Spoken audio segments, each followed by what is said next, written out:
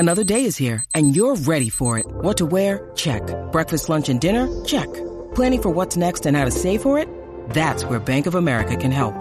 For your financial to-dos, Bank of America has experts ready to help get you closer to your goals. Get started at one of our local financial centers or 24/7 in our mobile banking app. Find a location near you at bankofamerica.com/talktous. What would you like the power to do? Mobile banking requires downloading the app and is only available for select devices. Message and data rates may apply. Bank of America N.A., member FDIC. Hello, Adulting Well listeners. This is Pepper, aka Joshua, aka Pepper, here to tell you about Anchor. So we used to host our podcast on another service, and we had this show for maybe 3 or 4 years at this point. And we got some metrics and things, but we didn't have a lot to do with them. And we recently switched over to Anchor. And what's amazing about it is it has all the metrics for the show, so you can see, how many downloads you get and things like that. But it also lets you engage with the audience in ways that our old service couldn't. So, for instance, we can have polls. We can ask listeners to leave us messages and questions and things like that. And we can put them on the air super easily and answer those questions.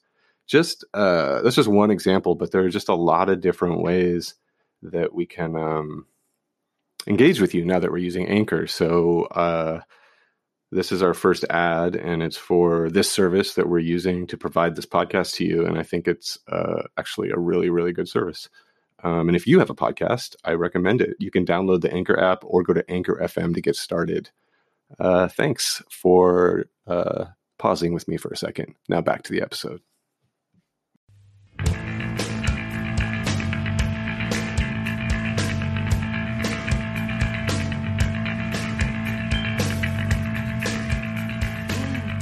Hello and welcome to the Adulting Well podcast. I am your co-host Joshua, and I am joined, as always, by the amazing Kevin McCracken, your co-host. And tonight we have the co-owners of the Golden Bowl in Oakland, California. Right now it's Bill Schneider and Mark Lynn, and we will be joined shortly by Jason Beebout, hopefully. Just a quick intro. Bill grew up in Santa Monica and moved to the Bay Area in 1987. He played in the band Sawhorse, Monsula, Pinhead Gunpowder, Uranium 9V, Influence. Is that right? Influence? Yeah. Okay. Dead Sound and the Cover-Ups currently. He's owned a music store since 1990, Black Market, Unvibe Drums, Broken Guitars is the current one. He's been the touring guitar tech, tour manager, etc. from 1994 to present for many bands, including Green Day, and did the production management of Jawbreaker when they did their reunion at Riot Fest, which I was at. Lots of band stuff. So he's owned the Golden Bowl for 2 years, and he is quite handsome, apparently. Thank you. Nice of you to say that. Which I don't argue with, actually. Mark Lynn is originally from upstate New York, moved to Oakland in 1994. He's played in bands since the 90s, currently in the Dead Sound with Bill as well. Deer Country and Erica Rose and the ... Is that correct, Mark? And in addition to, well, I don't know if Mark can hear me. In addition to co-owning the Golden Bowl, he co-owns Bay Functional Fitness, a health and fitness and wellness company. And that's great. So hopefully Jason will join us. And I just want to say welcome, guys. Part of the reason I wanted to have all of you on was to, we're in a really interesting time, and you guys own a music-based venue. So I wanted to talk a little bit about that, a little bit about your past in punk rock. So, and that's usually where we start the show. So maybe the two of you, one at a time, if possible, can give us like how you got involved in the punk scene and kind of where that started for each of you. Go ahead, I can go first. When I was growing up in LA, I was mostly into like metal and kind of like more like thrash metal stuff. And most of the bands I would go see like through high school and stuff like that would be like kind of more metal stuff. But then when I moved up to the Bay Area, I kind of got thrown into a high school in Walnut Creek, California. And all the people I met right when I got there were all punk rockers. It was, Mike Kirsch, Scott Meyer, Eric Wong, Brian Speckman, and they were all people that were really involved in the Gilman scene at the time. It was just what I moved into. And so all these people became my best friends, and we all started playing in bands. And from after moving there and not knowing anybody, I met all these wonderful people, and all of a sudden was kind of included in this family, at Gilman, which was like the peak beginning of its, kind of whole heyday.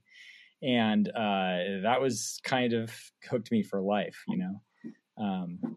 and I think that just one thing led to another, where it's a lifestyle. And I don't think you could get away from it if you tried. So it's 50 and I'm still just doing the next thing I did a week after the thing I did before that I started probably in 1987, when it comes to punk rock. So yeah. Yep. Amazing. Mark? So what about you, Mark? Similarly, when I was a youngster, I was really into metal, and hey, Jason, I was really into metal. And there weren't many punkers in my town. And then there's a couple older kids turned me on to, Minor Threat and Reagan Youth and False Prophets and some, early New York hardcore and that. And like Bill, I was like, well, switch flipped, and off I went. And, then I started playing music, and that we can curse, right? Of course. Yes.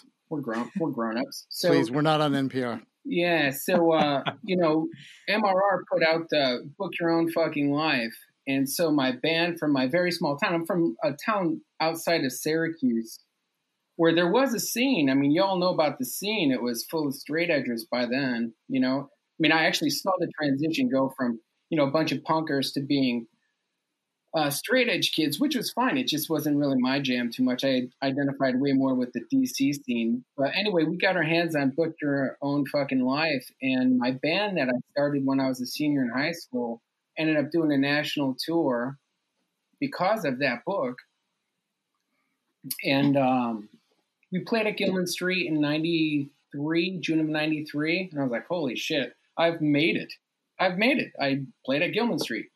Fast forward practically a year to the day of June of 94, and I moved to Oakland, and, just been playing music and obviously doing other things like everyone else, but playing music and having that be the cornerstone of one of a few cornerstones of my existence since I was 14 years old.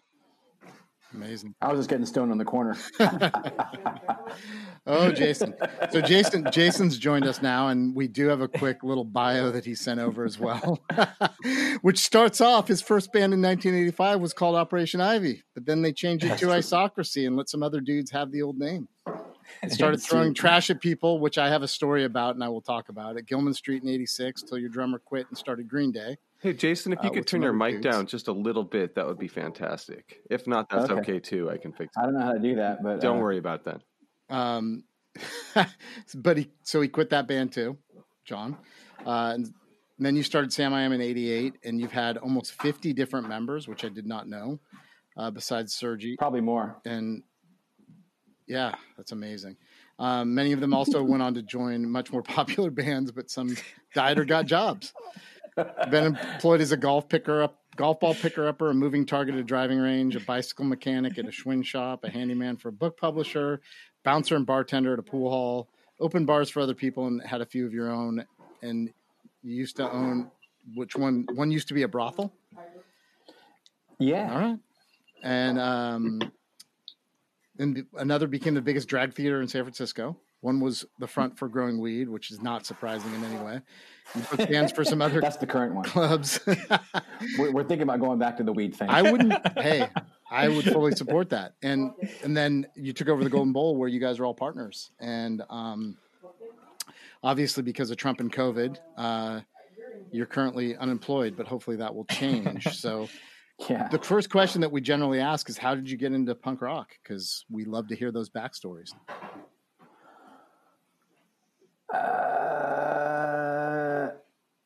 I was hanging out on the football field with John Kiffmeyer, and then he said that him and his friends were going to start a band, And I said, okay, let's do it. And then we all went to the same place together, and we decided who was going to do what. And I got singer. I don't know why. John got drums, and Lenny got guitar, and Martin had to play bass because that was what was left. And then we did that. And then we shortly figured out that it didn't matter if you didn't know how to play music if you were playing punk rock, according to some people. So that's the route we took. I was kind of looking forward to playing more like a U2 type of band thing, but that seemed kind of beyond our capabilities. So we did punk rock. Fair enough. And then it kind of just became obvious that was the place we belonged. Yeah. So you mentioned throwing trash in your bio, and I was at this little tiny show, which was actually a big show for our town at the Druids Hall in Santa Rosa in 1988. And my friend Dan Kirby booked a band called Isocracy for that show with Victim's Family, and we didn't know about the trash. I'm sorry. Apparently, I was trying to. Because I was on that one of the people who microphone was supposed like to clean up after the show. Oh, we just lost Jason. Oh, I don't know if I am. There So anyway, are you back? I think I can hear you. Yeah. So if that's your voice. Yeah. So anyway, Isocracy showed up to Santa Rosa and made one hell of a mess during a show at the Druids Hall in 1988. You know, the more you threw stuff, the less you had to play guitar. Although that's not fair. Lenny never wanted to throw stuff. He thought it was stupid, and he wanted to play in a metal band, but he was stuck doing what we were doing. Me and John wanted to throw trash because he could get up from behind the drums. Yeah. And Martin wanted to sing, so when I was throwing trash, he got to sing. Nice. So what made the three of you decide to get together and take over the Golden Bowl? I started, I was talking to Pat, the old owner, about booking shows for him. And then he asked me if I would run the place because he was looking for someone to do that. And so I started doing that and booking the place as well. And then it wasn't going too hot. It was kind of like on its way into the ditch when I got involved, and I was spending a lot of my time trying to dig it out. And then I thought, hey, this would be a lot better if I had two more people to suffer with me. So I called up Mark and Bill. So, hey, you guys want to put a bunch of money into a sinkhole? And they were like, hells yeah. Yeah, but it was really hard to buy it. It took us like 6 months and a lot of pain and like pulling teeth. And it was just like hiccup after hiccup after hiccup trying to pull. Well, the place was having problems for a reason. Yeah. Yeah. And the hiccups were coming from the same spot. Yeah. Yeah. Well, usually when a business is in a ditch and the owner asks somebody else to run it, the hiccups are coming from a very obvious spot. Yeah. It was barf. Having owned a few businesses myself, I will say that I've been the hiccup at certain times in my life as well. So. And what was that really like? cruising. The three of you like jumping into owning this bar when you started out must have been a lot of work.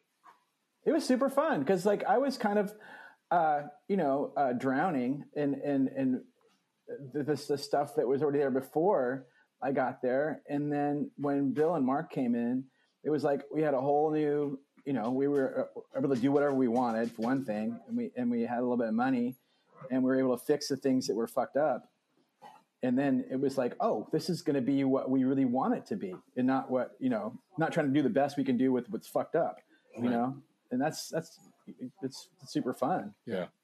How do you guys? I mean, as soon as we had any, in fact, before we even took full ownership of the place, we're like Bill was saying, it took us a long time to actually work the deal out. So we were essentially running the place from like February or March or something like that, and we didn't. Maybe April, something like that. So we didn't take full ownership until June. But I will tell you what, it was March when we knocked the ceiling down of a whole big room. And we were. Is it okay if we start demolishing the place before we buy it? Own it? Yeah, I don't think anyone will notice. Yeah.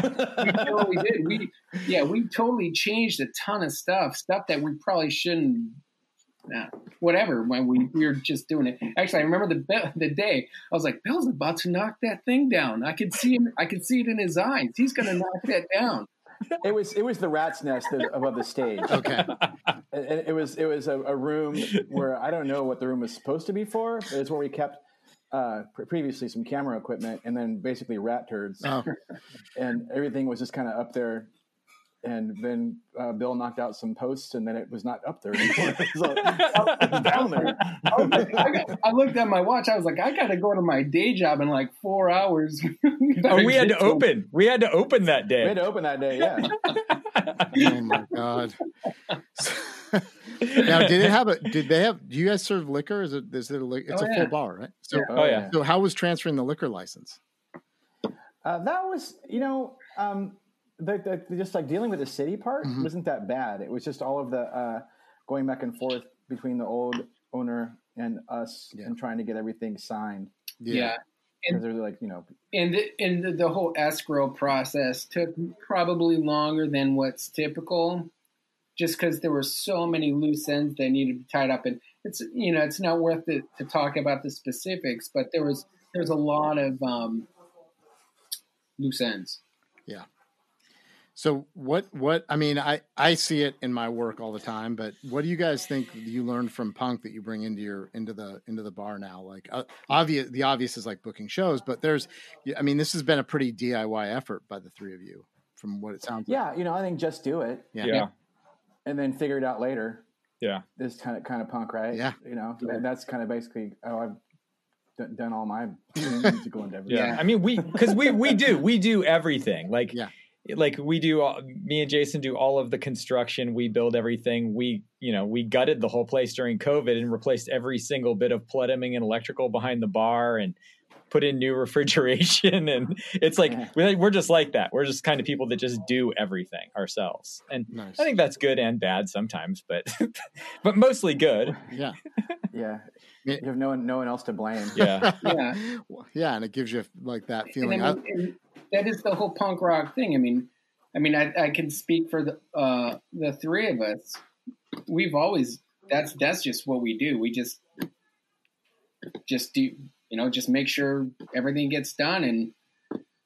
And it's just find out later if you did it wrong when someone tells you should have done it. Like taxes. 2 kinds of taxes. So more like 8 in Oakland. Yeah. Try San Francisco. Oh God. Yeah. Oh, you didn't pay the extra special payroll tax over here, guys. It's the second payroll tax. Yeah, it's the secret special one that only non-tech companies pay. Yeah. Right. So talk a little bit about what it's been like during COVID, because I know there's been some articles out. You guys actually had some coverage in the papers about how you've sort of managed to stay open, and you were very resourceful in how you did that, because I know you didn't have a kitchen per se going on, but you figured out a way to stay open and kind of keep the lights on at least somewhat. It's funny because the whole thing that got me excited about this place was that it had a stage and it was a manageable size. Coming from Oasis, which was a lot bigger and much more difficult to run, because you had to get a lot more people in there and you had fewer choices, really to of what you're going to book. But I was like, man, we can have this perfect size bar. It holds 200 people if we want to. It looks great with 50. It sounds awesome, and that's the exciting part. And then that's taken away right away, right? And then you're like, well, you know what? We've always wanted to have more of a bar atmosphere inside. We put some cool seating in here and build some booths. That'll be more cozy and less like a venue. We can still be a venue we want to be, and it'll be a great place to sit after work with your friends. That's gone. And so then we're like, in the Depression, they used to sell apples on the fucking corner, and that's the model that has been working for us. We're like, well, if we buy some pizzas around the corner and we put some chairs on the sidewalk, I guess we could get 6 or 8 people over to hang out with us and guilt trip into buying some fucking drinks, and to shove pizza down their face to pay for the pizzas we had to buy. And surprisingly, it's been pretty successful. It's much more successful than not opening. Oh yeah. And if it wasn't for that, we would be fucking way further in the hole. Yeah. But the whole point. Sorry to interrupt. The whole point of opening outside wasn't to make money. We weren't like, whoa, let's just make some money now. The whole point was to stem the bleeding until we can do our thing. And we're not dead. Right. Exactly. Yeah. Exactly. Yeah, it's nice to open the doors once in a while and let people walk by and see something still there. Yeah. But it's you're getting harder because more and more places are just boarding up and there's nothing there, so no one's walking around our neighborhood. Luckily for us, there's a place I can't believe I'm saying this next door to us and above us that is doing pretty well because they serve food and they've gotten a lot of attention. And people are coming from all over the place to come and eat at this place, and they're like, I might as well use your bathroom while I'm here. Can I have a shot of whiskey? Like, absolutely. Yeah, welcome. Yeah, my famous line. I mean, we would have our tables all set out front, and I'd look outside. I'd see some people eating at our tables that weren't our customers, and my famous line was, "You look thirsty." 8 times out of 10, they were thirsty. Yeah. What aren't you not drinking for? So all of you have played in bands and toured, and probably had some pretty interesting experiences. Is anything come to mind can the three of you each share like a tour story or something fun, just to kind of talk a little bit about your musical background? And I mean, like Jason's been in a band with 50 different people, so I've been so just to clear it up, Bill and I were both in Uranium 9 Volt. Okay. So I've toured with Bill, and I've never toured with Jason, but I think those two have toured together too. Maybe. Yeah. Yeah. You know what? I played with Bill's other band, Monsula, probably like 25, maybe 30 times. Yeah. And I've actually never seen them play ever because it was always at Gilman and I was always in the creek drinking beer. And then I would walk back to the show and someone would go, Paul would walk up and go, "Hey, we just played. Did you see it?" And I'd be like, "Damn it. I thought you guys were playing right before us or something." It was totally pathetic. But that was because Gilman was set up that way. You weren't allowed to actually stay inside and watch your friends' bands play. And then also drink beer in the creek. For the record, I'm officially a Monsula member now, so I need to Are you really? there too. I think so anyway, that's my most guilty admission. At least 25 shows together. At least. I At least. probably saw you guys play together at least 10 times, maybe. I got to tell you, Murray Bowles was either buying pitchers at Picante and burritos, or someone had a 12-pack in the creek. Yeah. It was kind of hard to pass up. Yeah. Definitely. And what about you, Bill? Bill? I'm sure we all have our individual stories. Bill's probably got Bill. These two probably by far have the most tour stories. Yeah. I've shared an end of the night with Bill, an Uber ride from hell. So. Oh yeah, I forgot about that. In Chicago. Yeah. My kids are playing Legos 10 feet from me, so I can't go too explicit. I'm in my son's room with the door shut. So, do you guys fall into roles naturally around the business? Like, is one of you the business guy and one of you is the contractor guy and one of you is something else guy? Kind of, yeah. Mark is definitely like the person, the face, that is. When someone walks through the door and they want to see somebody, I prefer that they see him, and he fills that role better than the rest of us. And Bill is definitely the business guy, and I feel like I'm kind of like I'm the disgruntled guy in the basement that like fixes the boiler when it's going out and the neighbors yell at. Jason's the drink wizard. His drinks are off the map good. Oh. He's the bar guy. I make them in the basement in the boiler. Yeah. Bar guy for sure. I mean, I have Bill and I. Well, all three of us have experience running businesses, so it actually works out pretty well because we all know how it works to run a business. Jason's run other bars. Bill's got the guitar store. Used to have the drum store. I have another business that's completely unrelated to music or the bar industry. So. Mark also keeps us in tip-top shape. Yeah. You should see my six-pack. So I think that we all just sort of fall into roles, and then we just the key is communication, and just to make sure, there's always a ton to do. So long as there's communication amongst the three people that are in charge of getting it done, that's the key. Just making sure everyone is in the loop and just staying in on top of everything. And we all know how to do everything. I don't know how to build shit. These guys can build everything, so I can hand them a hammer if they need one. I could even pound a nail if I had to. But it's Mark goes to the dump. I go to the dump. I'm a great dump runner. That's I'm the dump guy at home, so I hear that.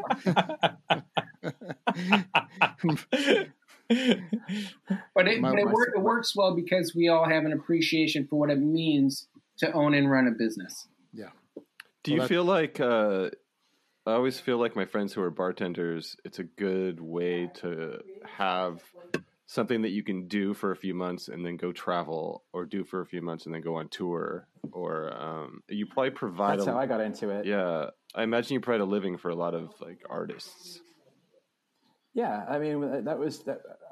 I've been trying to play music since I was 15, and then when I got a little older, I thought, well, this is something that I'm somewhat successful at doing. I think I could do this a lot more if I'm lucky. And then if I can find some way to pay the bills when I get home, of course, you're waiting tables or you're working in a bar, right? So I started working in bars, and it was ideal because you work for 6 months or 3 months, and then you split, and then you come back, and if you are not a total shit show, they'll hire you back because it's hard to find someone that's not a total shit show working in the bar usually. Yeah.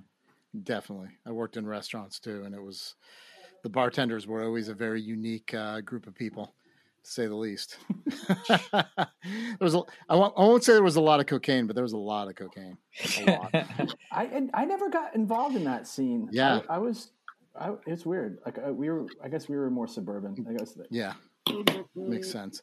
Well, also, having owned businesses in the past, how does this differ too? Because Bill, you've owned music businesses. Mark owns business that's not related to music, or the restaurant industry. And I mean, how does it sort of differ from the other stuff you've done, other than what's going on with COVID, obviously? Well, I think the interesting thing for me about, all the other jobs I have and, the businesses I've run and currently own, it's like I'm more involved. I'm involved in the bar, and especially since COVID, since we're the only employees, we're all very involved. Yeah. But it's the first sort of business that I've owned, really primarily more in a management and investor sort of way, where I didn't, I don't necessarily want to be involved in the day-to-day operations of it. Right. It ended up that way, but that wasn't our plan, Right. Yeah, I mean, the goal was really like, hey, I found this really great spot. We can get it pretty cheap. Do you guys want to buy a bar and we can have our own club? And we're like, yeah. And I'm like, cool. Then you run it, and we'll fucking have this cool spot. And then everything got shut down, and to do anything at all, there's no way we could hire someone back to work. We have one guy that helps us out sometimes when we all three can't be there. Yeah. Right. But otherwise, it's just, the two of us there every day of the week, and just trying to fill in the blanks, and I'm the only one that really had any bartending experience. Right. So we all just kind of like learned on the fly. It's not that hard to pour beers, obviously, and we all like to drink. So well, there you have it. We've had a lot of practice. Let's real quick shout out to Bill's wife, Kirsten. Oh yeah, worked there as much as we did over that period of time. Oh yeah. So the way it worked out was that just because of our schedules, because Bill's got his other business to run, I've got my other business to run. So I couldn't work endlessly. I had to work certain days. So Jason and I worked 3 days a week, and Bill and Kirsten, his wife, worked 3 days a week. And that's just kind of how it worked out while we were open. So we've since shut down because of COVID. Mm-hmm. Once again, last week we did that. But while we were open for street dining and drinking, it was Jason and that was a team. Me and Jason and Kirsten and Bill. Nice. Yeah. Nice. Yeah. Bill's daughter did some merch for me one night too. So Oh yeah. I know there's a that's serious right, yeah. work ethic in that family. Yeah. They were not messing around. They're like, all right, old man, get out of here. We got this. Don't even look at this table. You know, she went on to touring with Destroy Boys doing merch. It does not surprise me at all. It was her first night, and her and I think it was Mikey's daughter as well came and helped. Oh yeah.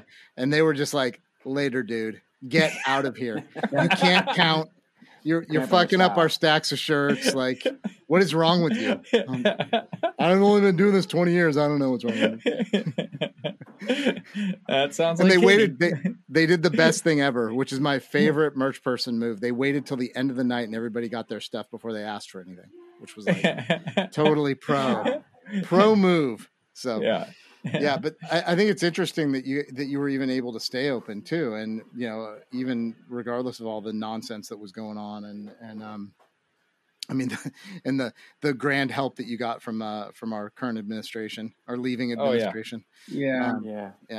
But it's crazy because the bar industry in particular, the venue bar industry, you know, which is what we are. We're a nightclub, you know, we're a rock bar that does shows, and that's how we bring people downtown Oakland and to come on 5 to 7 days a week. 5-7 days a week. We have bands playing on that stage. And so they didn't do a single thing for places like us. It's like, you know, everything was set up to help employees, you know, so that if you couldn't hire to do anything. Yeah, but we couldn't be open. So there's nothing we could do. Everything we could do to make money was shut down. We weren't allowed to do it. And there was no money. There's no programs. How are we supposed to use PPP money that we're only allowed to use to pay employees when or you have we to can't turn it into a loan? Yeah, or what do we have to do? What do we do? Because if we take that money, we have to pay it back, or we have to pay employees with it. And it's like, we're not going to pay employees to sit around and, you know, and sweep when we're closed for a year. So, and on top of that, the biggest insult was when you look around town and everyone's got these beautiful parklets they've built, and the whole street is closed off on half the city, you know, and then a block from us is a place that has two like gigantic parklets, one on each other side of the corner. And then when we apply for this, there's no response. And then when they finally respond after like badgering, they go, okay, tell you what, you can use the sidewalk and you can build a parklet as long as you put up 2 300-pound barriers on each side. And then you take the thing down every night at midnight, at 12 at midnight, and put it back up every day at 6 p.m. Like, how the fuck are we supposed to do that? Like, why don't you just say, go fuck yourself? Because that's really what you're saying, you know? Yeah. Like, we hate you too bad. Yeah. It was I mean, absurd. It is absurd. And it's in the people that were hurt by bars closing are artists and musicians and bartenders. Let's be fair. Yeah. And bartenders. Yeah. I mean, because a lot of people that have put in the time to do that as a career. And the funny thing is it's like, it's treated as like, sort of like, oh, it's, you know, you're just a bartender. It's a really fucking hard job. I could not bartend. I tried at the restaurants that I were. I was terrible at it. I was a nightmare. I would end up screaming at customers because I didn't like the way they were looking at me. You know what I mean? Some people like that. I mean, I was a good busboy basically, you know, and dishwasher, and I was a decent line cook. But it's funny because you know, we kind of got the feeling of we're on our own because we kept seeing all these places around us, you know, seemingly doing pretty well under these conditions. You'd see, you know, some bars with like 30, 40 people outside. Right. And I was, you know, like, Jesus Christ, that's not so bad. Right. You know, we're like, we fucking had a killer night. We had 8 people out there for fucking 3 hours. You know, we killed it. Yeah. You know, but you know, I've been in meetings with the East Bay Venue Coalition. It's a group of clubs around, you know, the Bay Area that have kind of been getting together and trying to figure out some way to talk to the city, talk to the county, talk to the state, whatever, as far as we can go, and also part of NEVA. And, you know, places as big as the Fox, they're in the same situation. You know, they can't put a couple of tables on the sidewalk. No. There's no point, you know? Yeah. So it's we're not alone. There's a lot of places, you know, obviously the ones that have gone, you know, like the Uptown and Starline, all these places. You know, I was talking to the owner of Starline, and he's saying, you know, there's just, you know, nothing that we can do under these circumstances that makes any sense. trying to open the kitchen and serve some drinks on the sidewalk and some food. And they have a kitchen, They're like, we just figured it was safer just to close, and at this point we were saying the same thing. We don't even have a kitchen and we're trying to make it work. And we're like, you know what, man, there's no point anyone getting sick to sell a slab of pizza and 4 drinks, on a Wednesday afternoon. It's and the way things are going, and I just feel it's a crazy situation. I mean, COVID cases are on the rise. It's so bad right now, and it's getting worse. And to me, it seems like, the municipalities and the counties should take a stronger action. Shut it down. We need to be shut down. It's going to get. That's what kills me the most about this, dude. It's like if they would have taken it more seriously at the beginning and really shut everything down. Obviously Trump's a fucking moron, but shut everything down, and we suffered as a country for a couple of months. This would be fucking a different situation right now, probably, right? Yeah. But no, we've been like dragging it along, and now we're back to the point where we're doing the exact same shit. And how are we going to weather another 2 or 3 months of complete shutdown? I don't fucking know. Yeah. Well, it's crazy. Hopefully the new administration will deal with that, Well, that's open. And it is very encouraging to see that Biden is hiring people that are adults, scientists. No one that he's hired so far that I've noticed has his last name, which I find very that's weird. Yeah, the bar is pretty low, right? Yeah.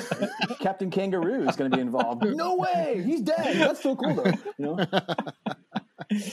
Well, it's interesting because we were able to reopen because we started printing masks, essentially. Oh, wow. And then, San Francisco sort of did that tiered reopening where manufacturing and warehousing got to come back anyway. But we're still, the office people can't be in, and I'm seeing like the serious effects of the what's going on mentally and emotionally for people who are stuck in these tiny San Francisco apartments with kids and, and they're just like, they're freaking out, man. I don't know how else to put it. And this could have been, like you said, Jason, this could have been over, and people it could have been over, and there could be thousands and thousands and thousands of fewer dead people, which is right. Fuck the economy. Fuck my business. Fuck everything. The thousands of dead people, parents, friends, loved ones. It's nuts what's going on in this country. Yeah, I mean, really, we've been lucky comparatively, right? Yeah, we have been here. I mean, and I don't even mean to make light of it. I mean, we're testing our entire staff on this coming Friday, and because we don't know what people did over Thanksgiving, and the thing is that there's this whole movement of like freedom and all that other stuff, and it's like I thought the basis of libertarianism was as long as your freedoms didn't stomp on somebody else's rights, you were good. Yet these motherfuckers are not wearing masks out there and saying like it's my freedom, and I'm like, no, I'm breathing your shit, dude. How is that freedom for me? Yeah. Look, my dog took a shit on your lawn. Exactly. I didn't put that lawn there, though, dude. You did. Exactly.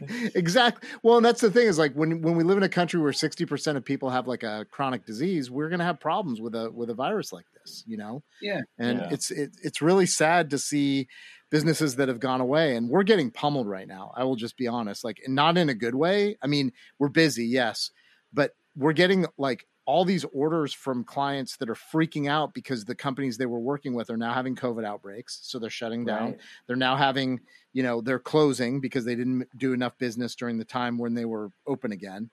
And so we're getting these like crazy calls and people are freaking out. I mean, talk about stress. They're like, I got to get this bath salt to my, my employee in Iceland or whatever. And I'm like, I don't know if I can help you with that. Like, it's like, people are freaking out because we couldn't just take the bullet, I hear you. My wife works for a company that, is shipping a lot of, musical instruments and people are trying to buy them. And there's like all these orders that just can't be fulfilled. Yeah. They're like trying to survive, trying to make money and they can't fulfill the orders because there's no fucking guitars. Yeah.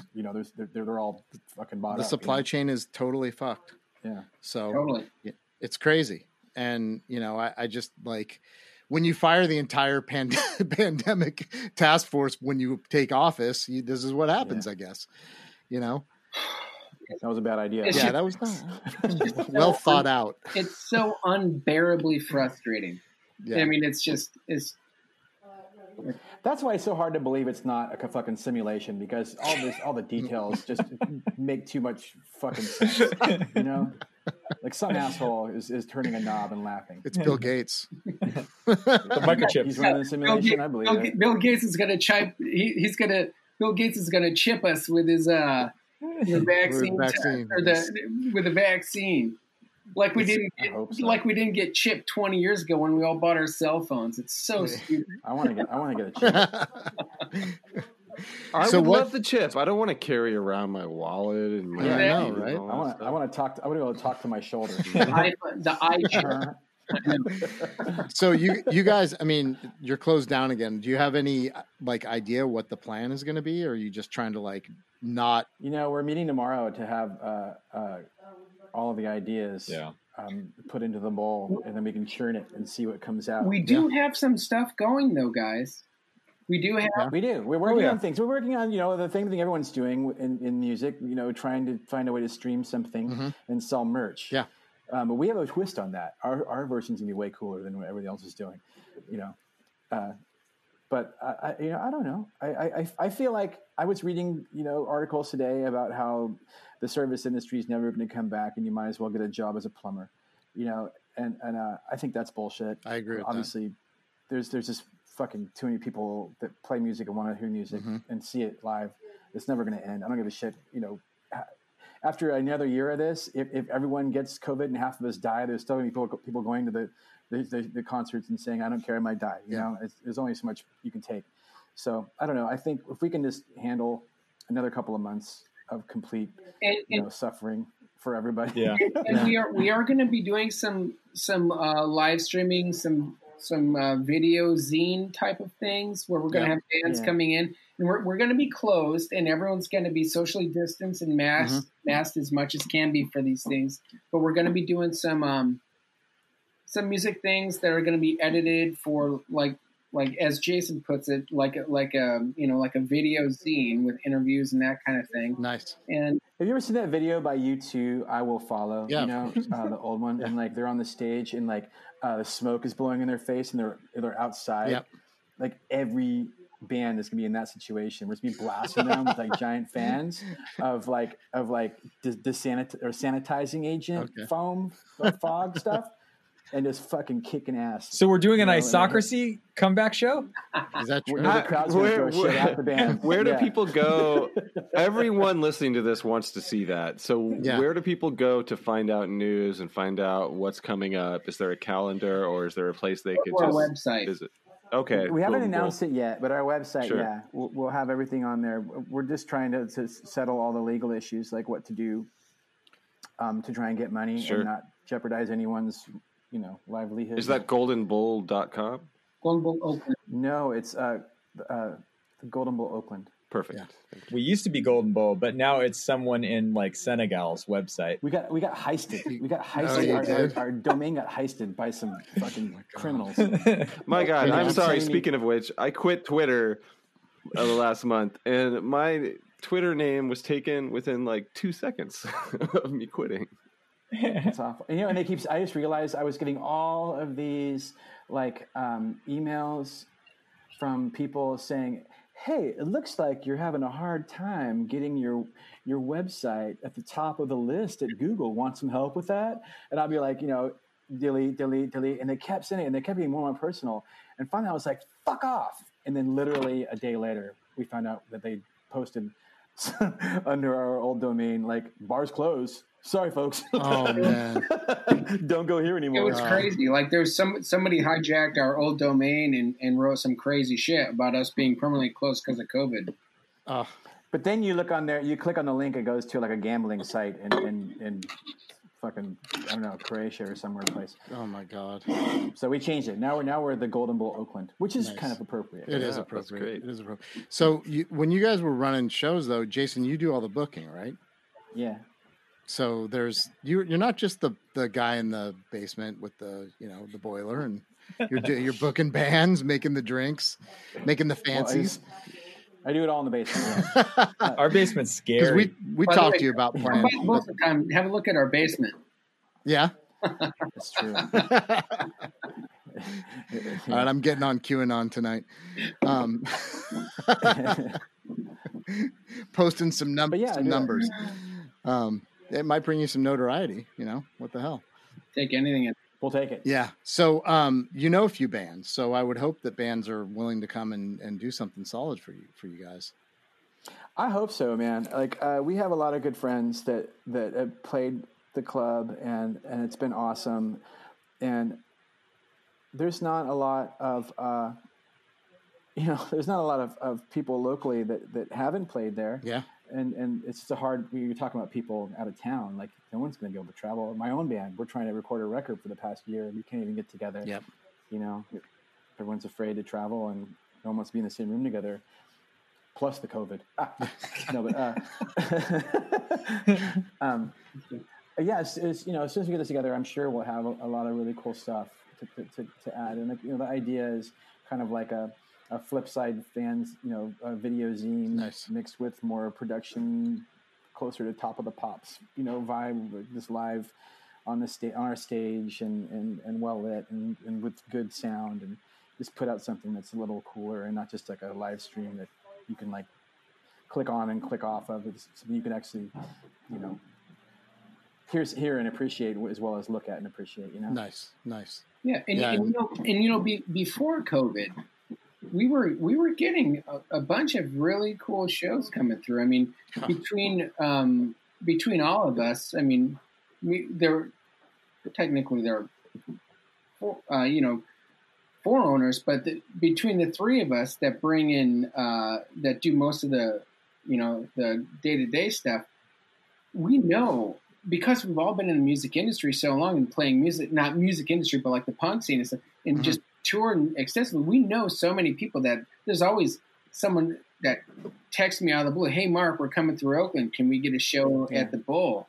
And often it's not really well, And the thing is too, like we all, like I said, what Mark was saying, we all have been around, and like we know what makes a good spot, and this place sounds amazing. Yeah, we made it pretty rad, and like the hard part was when I first got involved, it was on the way into the hole, like I said, and people were mad because the previous owners had made some decisions that had pissed off a lot of people in the local scene, and it was a kind of a well-known punk and metal club, and had a lot of pretty big time metal bands played shows there, even when they were too big to play there, just because they loved it.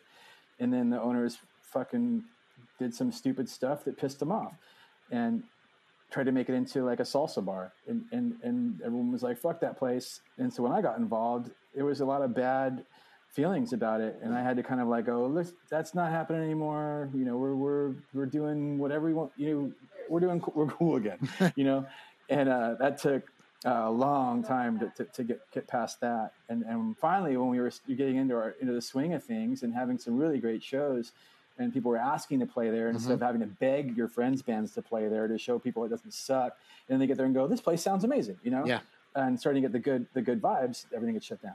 Well, and that's the sound is actually well known with musicians, because I had talked to Ralph Spite of Victim's Family, and we were going to play there, right? We were like trying to work it out with you guys, and he was like, I'll play that stage anytime. It sounds so good in there.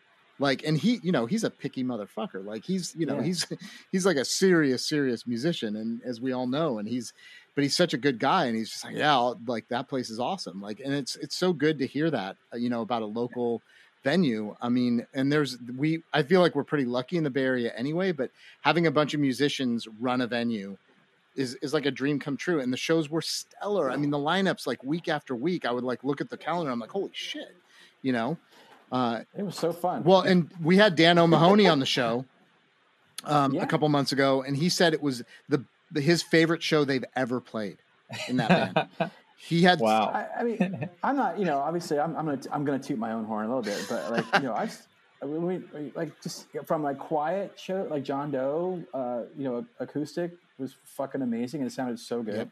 Yep. And then having a big band like Charger, just it just kicks ass, full stacks, and the room is just like so controllable. I don't know shit about shit, but I know it sounds good. Yeah. And so when we knocked the whole stage down and rebuilt it, we changed a bunch of the the sonic landscape because we got better mains and moved them out quite a way so that the stage that was big. Was more appropriate. Yeah, we expanded the stage. Yeah, it's the way it was before. If you had a band that had like more than four, like even four people was totally scrunched in, and the speakers would, if you moved the extenders out, the speakers were behind the microphones. Right. If you've ever been in a band, you know what that means. Yeah. Yeah. It's bad news. So anyway, it was the coolest place to see a three-piece. Got better. So we just revamped the whole thing, and so to hear other people say that it sounds awesome in there, I mean, we knew it was going to sound awesome, but to know that other people think it sounds awesome is a real feather in the cap. That's awesome. Yeah.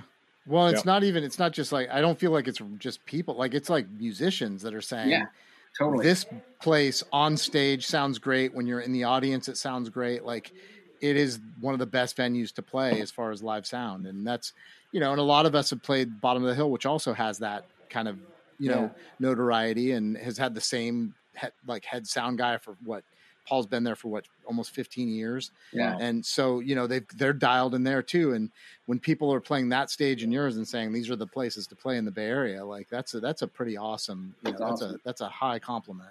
So, I think what I'm interested in, cause I know that Mark's got a hard stop at 7:15 is, so how do we get our sort of collective, social groups involved in, supporting what your next stuff is, and how do we monitor it so that we can post it? I mean, I have a pretty decent personal following. I'm not, I'm no influencer, but among the punk scene, like we post a lot of information and a lot of people react to it. So we want to make sure Kevin McCracken, punk influencer. I'm already influenced. No, but we just want to make sure that we're getting the word out because, our whole thing is what are grown-up punks doing that's positive for their community? What could be better than having a live venue that's supporting grown-up punks continuing to play music and fucking good music at that? You mentioned Challenger. We talked about this for the past, a few months for sure. And initially when things in March went haywire, we were, oh my God, what are we going to do if this is more than 2 months long?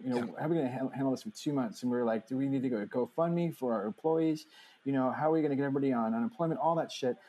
And then as time went by, we were just like, this is fucked up. It's kind of awful to be asking people for money, when everyone is in the same boat. I don't want to be begging for shit when everyone else is in the same fucking situation as we are for the most part. All of our friends are service industry or musicians, So we're, you're trying to dig out of the same hole together, right? Yeah. So, and then on top of that, it's like, well, what do you do then? I guess you do online shit. You try and get people to watch your stuff online, and at some point, it's like everyone's doing that, and you're like, hey, come look at my shit online, right?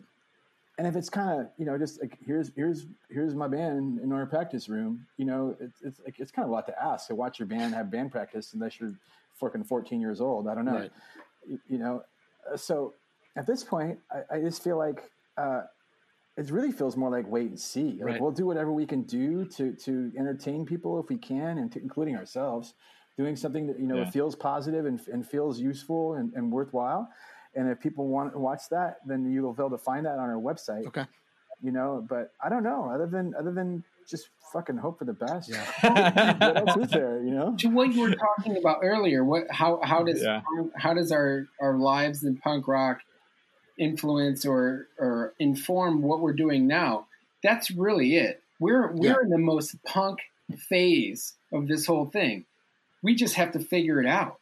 And it's just. You got to make something happen. It's a hustle, and you just have to. You got to do different shit. You have to do stuff that our industry didn't do before. That's why we're trying to do some other things like a video zine and all this kind of thing.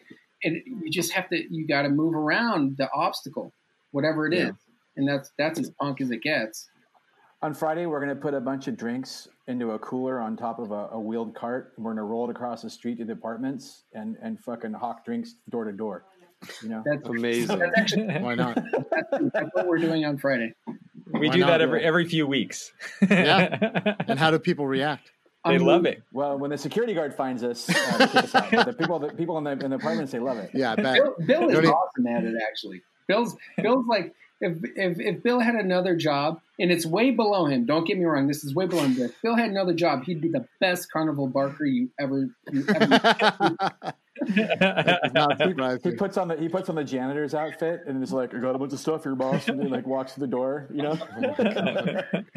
Oh, But in Bell, I mean, it's all a hustle, and it's just working around the obstacle.